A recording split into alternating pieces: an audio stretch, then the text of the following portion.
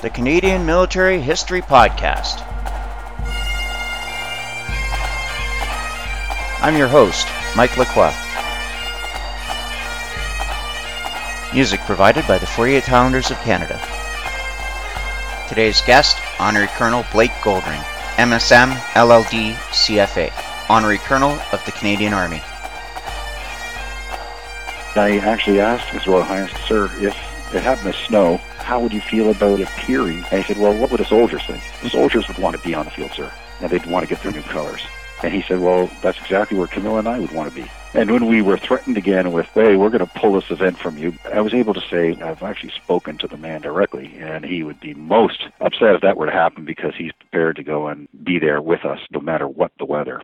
Welcome to the Canadian Military History Podcast. I'm your host, Mike Lacroix.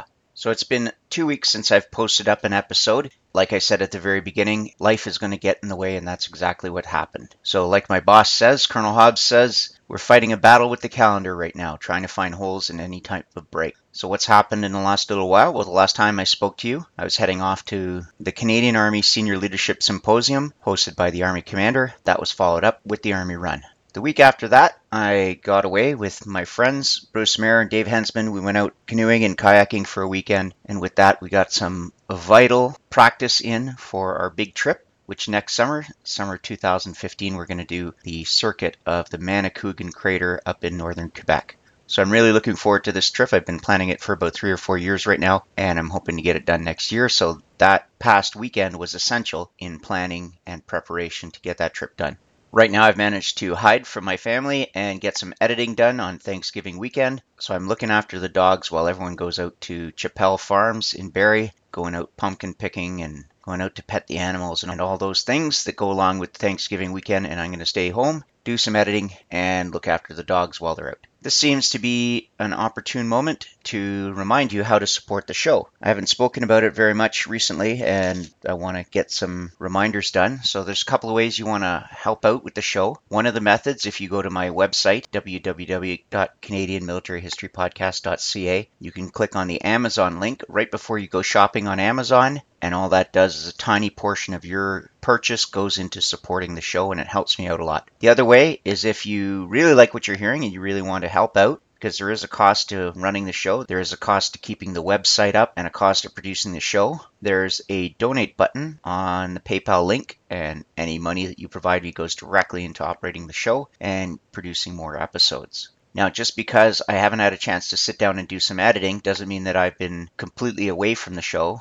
I have sent out some letters to do some attraction, get some more guests for you. Hopefully I can expand my arcs and get some new interesting guests for you. And I've also had the opportunity to record some episodes. So as I sit right now, I have 3 episodes recorded. They're just waiting for some precious editing time. And as I get through them, I will be putting them up. Some very exciting guests. All my guests are exciting, and the guests that are coming up will not disappoint. So hopefully you look forward to them. Today's guest is Honorary Colonel Blake Goldring. Now, it's a little silly to say that Honorary Colonel Blake Goldring doesn't have any military experience. Perhaps when he first joined, he didn't have any military experience, but now he does have quite a bit of military experience. He is the Honorary Colonel of the Canadian Army, having been the Honorary Colonel of the Royal Regiment of Canada prior to that. One of his endeavors is Canada Company, and that was based by him and a group of like-minded colleagues who work to promote the welfare of military members and military families. If you want more information on that, please look them up online at canadacompany.ca. No spaces, no hyphens, no capitals, just canadacompany.ca. What I know of Honorary Colonel Goldring is that he's an instantly likable person who definitely cares about the people in the Canadian Forces, especially in the Canadian Army. And like many of our honorary colonels, he wants to get it right. One of the things that our honorary colonels are excellent for is seeking our advice, because when they stand up and represent their unit, they want to portray excellence, and they don't want to let any of the soldiers down. And this also, just because I say soldiers, it also includes the Royal Canadian Navy with their honorary captains and the Royal Canadian Air Force with their honorary colonels as well. They want to be reflective of the people that they support, and they certainly don't want to portray anything but excellence while they're standing in front of a group of like-minded people, whether they're business people, members of the community, politicians, whatever, and that's where their influence comes into play. Where perhaps military members living and working on a base don't have those connections in the community, or perhaps they don't have those connections in the business world, they can lean on their honorary colonels and get those connections and help them out and point them in the right direction. And hopefully not only the unit benefits, but also the branch that they represent also benefits. Here's my interview with Honorary Colonel Blake Goldring. Honorary Colonel Goldring, welcome to the podcast. Very happy to be with you today, Mike. Sir, you and I first met when I was approaching the appointment of Regimental Sergeant Major at the Toronto Scottish Regiment, and you were newly appointed as the Honorary Colonel of the Royal Regiment of Canada. But we really didn't have an opportunity to work together until 2009 for the presentation of colors for both of our regiments. That was a grand event where you had the Royal Regiment of Canada and the Toronto Scottish, both being presented by our respective Colonel-in-Chief, who, of course, is Prince Charles. I do recall the day was extremely cold, and I have to say the Royals were a little bit warmer than, I think, the Toronto Scottish. Absolutely. Poor old Captain Jarvis there and his knees knocking. People were taking bets on when he was going to fall over, but anyhow. It was a great event, though, and so meaningful for all of the members of the Toronto Scottish and the extended family, and of course for the Royals. It was just a great event, and I can say that I so appreciated the Royal Highnesses for being there with us, and candidly, there was concern before that it might snow on that day. Right. If you remember, some of the handlers were saying, well, there's got to be a plan B, and if there's not a plan B, then we're going to move any sort of event with this presentation of colors, and we'll have them cut a ribbon at some school or something. Oh, jeez. And I remember I just happened to have been in London for some business and having an opportunity to go to Clarence House to meet with the Prince. This is probably 6 weeks before our event. And I actually asked His Royal Highness, I said, sir, if it happened to snow that day, how would you feel about actually appearing on the review and partaking? And he said, well, what would the soldiers think? And I said, well, soldiers would want to be on the field, sir, and they'd want to get their new colors. And he said, well, that's exactly where Camilla and I would want to be. I said, well, thank you very much, sir. Anyhow, I came back to Canada. And when we were threatened again with, hey, we're going to pull this event from you because there are a lot of things that the Highnesses can do, I was able to say, well, actually, I've actually spoken to the man directly, and he would be most upset if that were to happen because he's prepared to go and be there with us no matter what the weather. Of course, that day, if you recall, Mike, we had a little bit of sleet, a little bit of rain, a little bit of snow. Absolutely. But it was a grand event. Very memorable. So getting into what are memorable, let's get into the questions. Have you had a chance to review the questions, sir? I have indeed.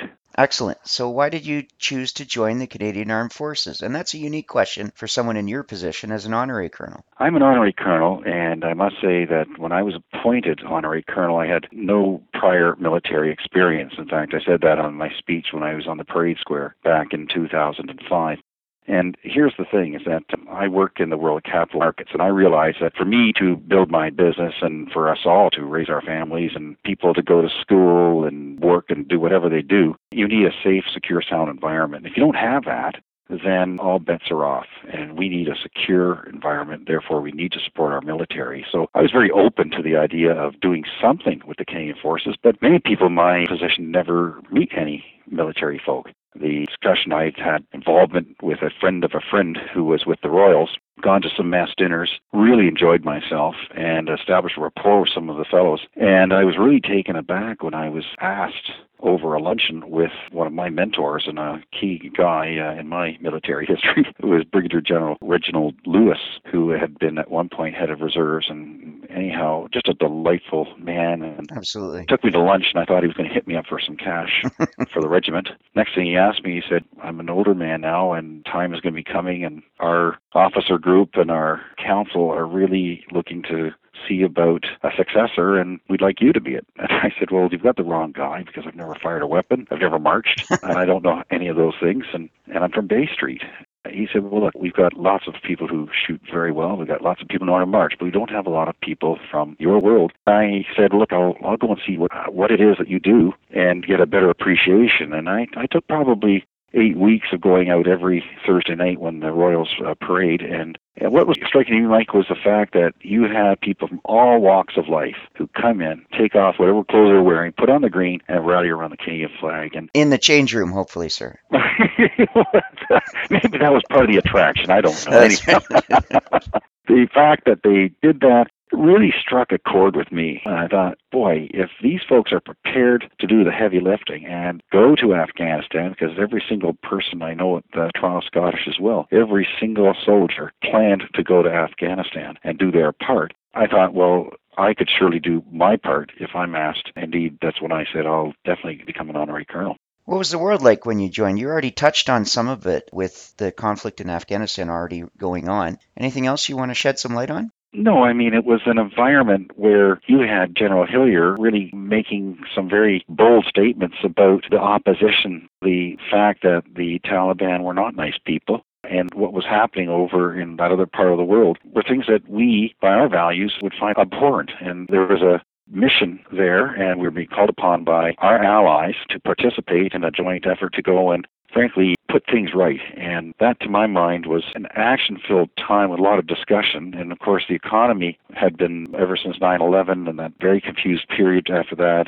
but the economy had recovered and was marching along really quite decently. And, of course, this predates the crash which occurred in September of '08. I'd say there was a period of economic strength. However, what underlined everything was the fact that Canada was at war. Now, the next question is a little bit unique for someone in your perspective, because the next question is, what were you like when you joined? But that tends to highlight somebody who has joined, gone through some recruit basic training, and experienced some life-altering situations. Do you think, now the question still stands, what were you like when you joined? It's still a valid question.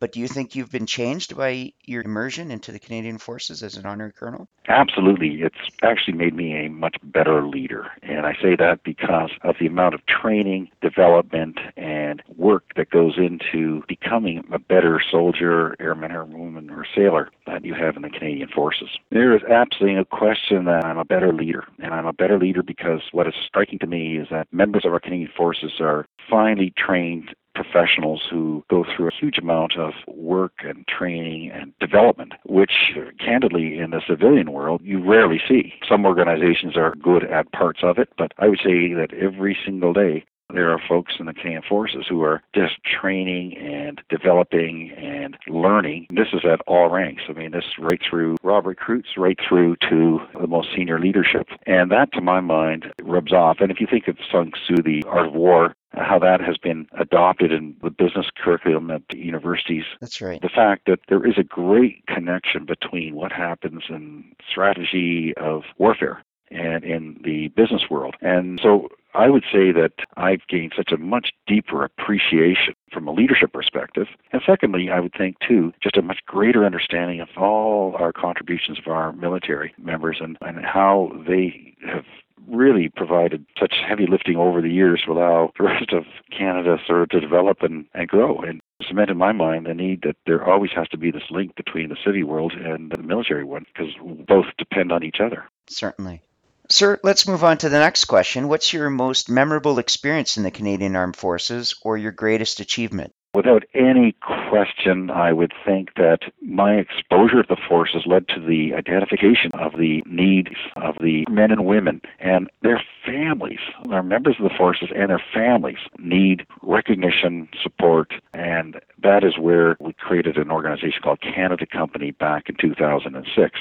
For me, it's a great achievement because we've been able to meaningfully do some good for the families of our military members. And one program that we have is the scholarship program, which we just had last week, where there were 9 scholarships given to the children of our fallen. And basically we give them $4,000 cash, plus we organize their university or colleges free tuition. Wow. So it's not so much the financial side, which is it's helpful for these kids because they say, look, they may not have been able to go on to advanced education if it hadn't been for the help, but What's more important is that they created a peer group amongst the children of the fallen, as well as the remaining spouses, and they all come to Toronto, they get the award, and you would think that this is a very upsetting or a very sorrowful sort of gathering, but in fact it's just the opposite, paradoxically. It's a very uplifting ceremony because you have young people who've had a terrible sense of loss, but they have a future, they've got a plan, and they're executing it. They know that there's the members of the civilian community that are behind them solidly and are going to see them succeed. We'll take away the financial cost for them, but it's more the fact that we are there for them. It's really family looking after family and Canadian looking after Canadian. Absolutely, sir. And that is a great achievement, and I believe you were recognized in some way for that achievement.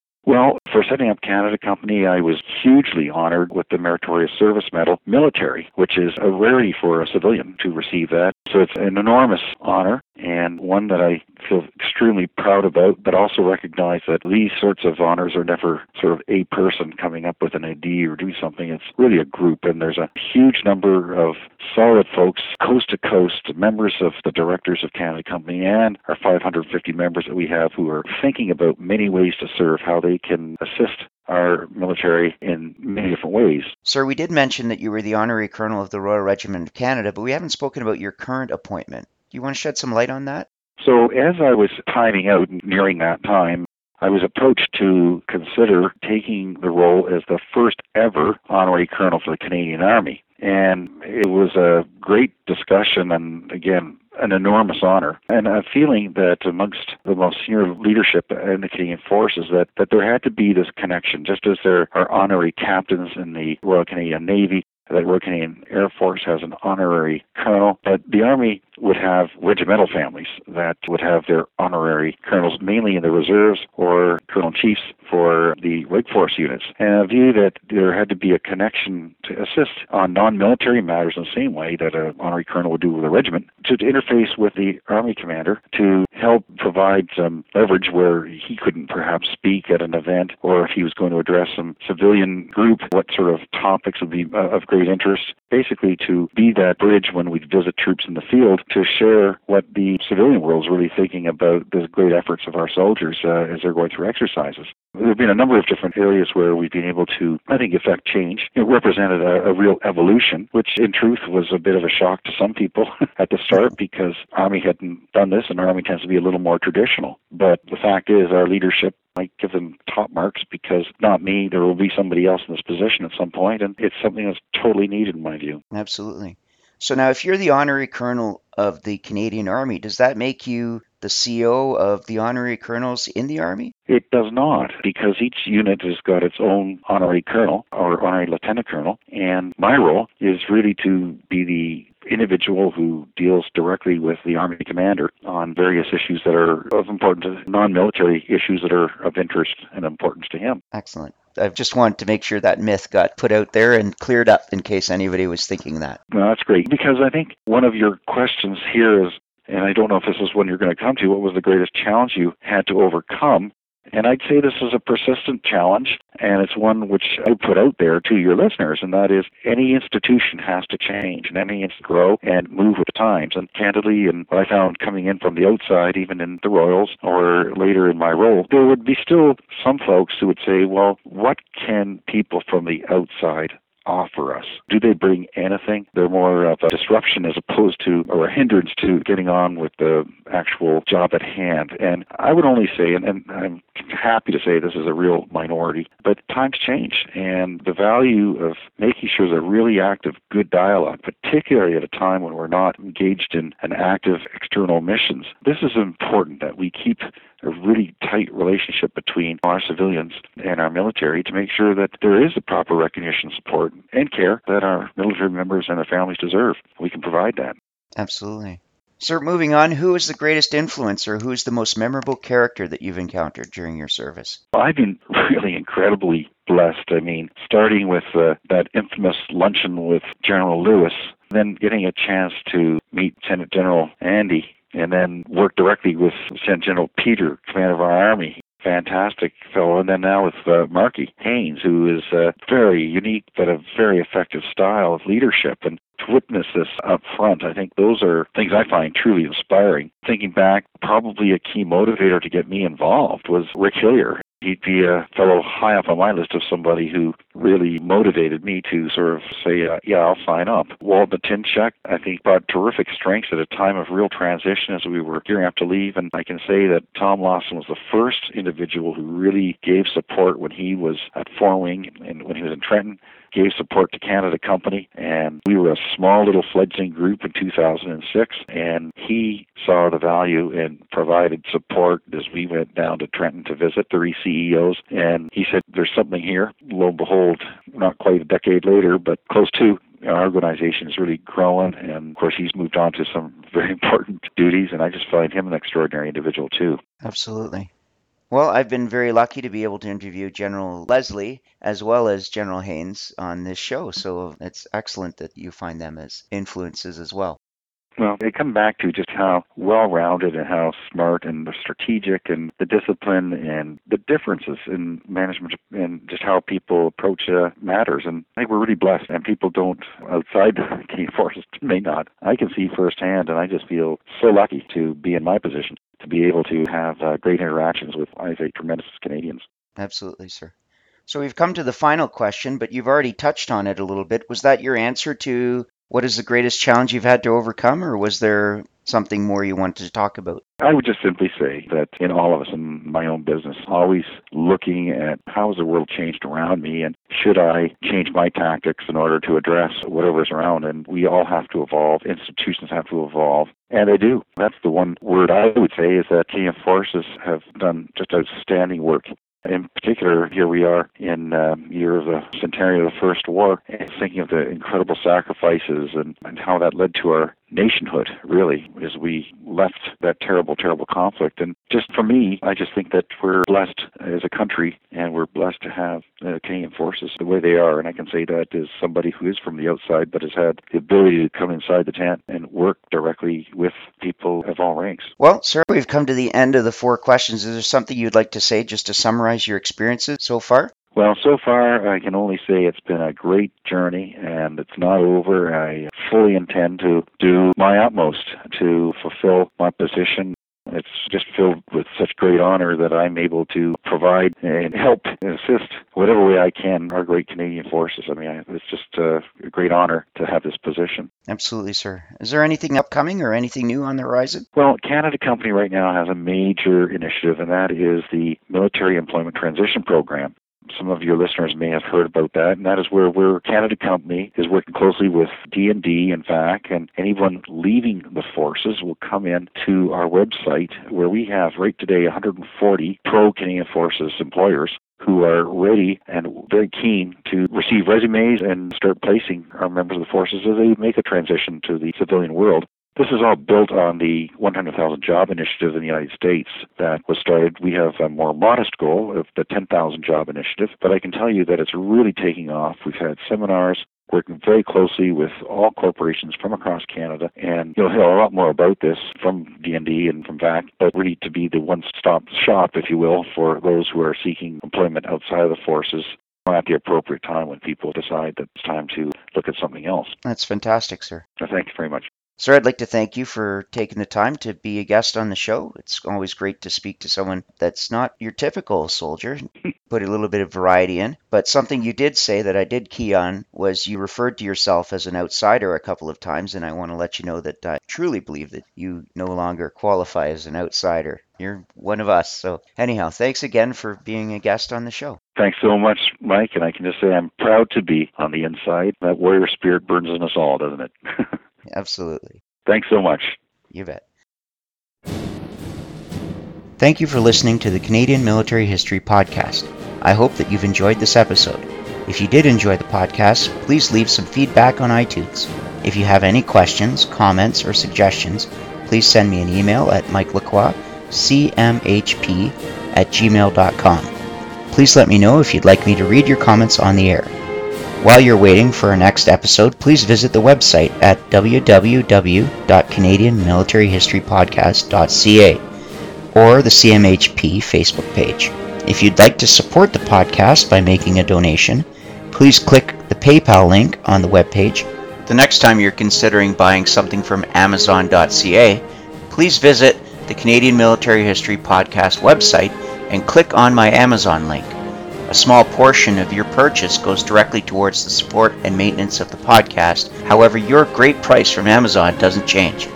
All donations will go directly into the production of the podcast. All music is used with the express permission of the commanding officer.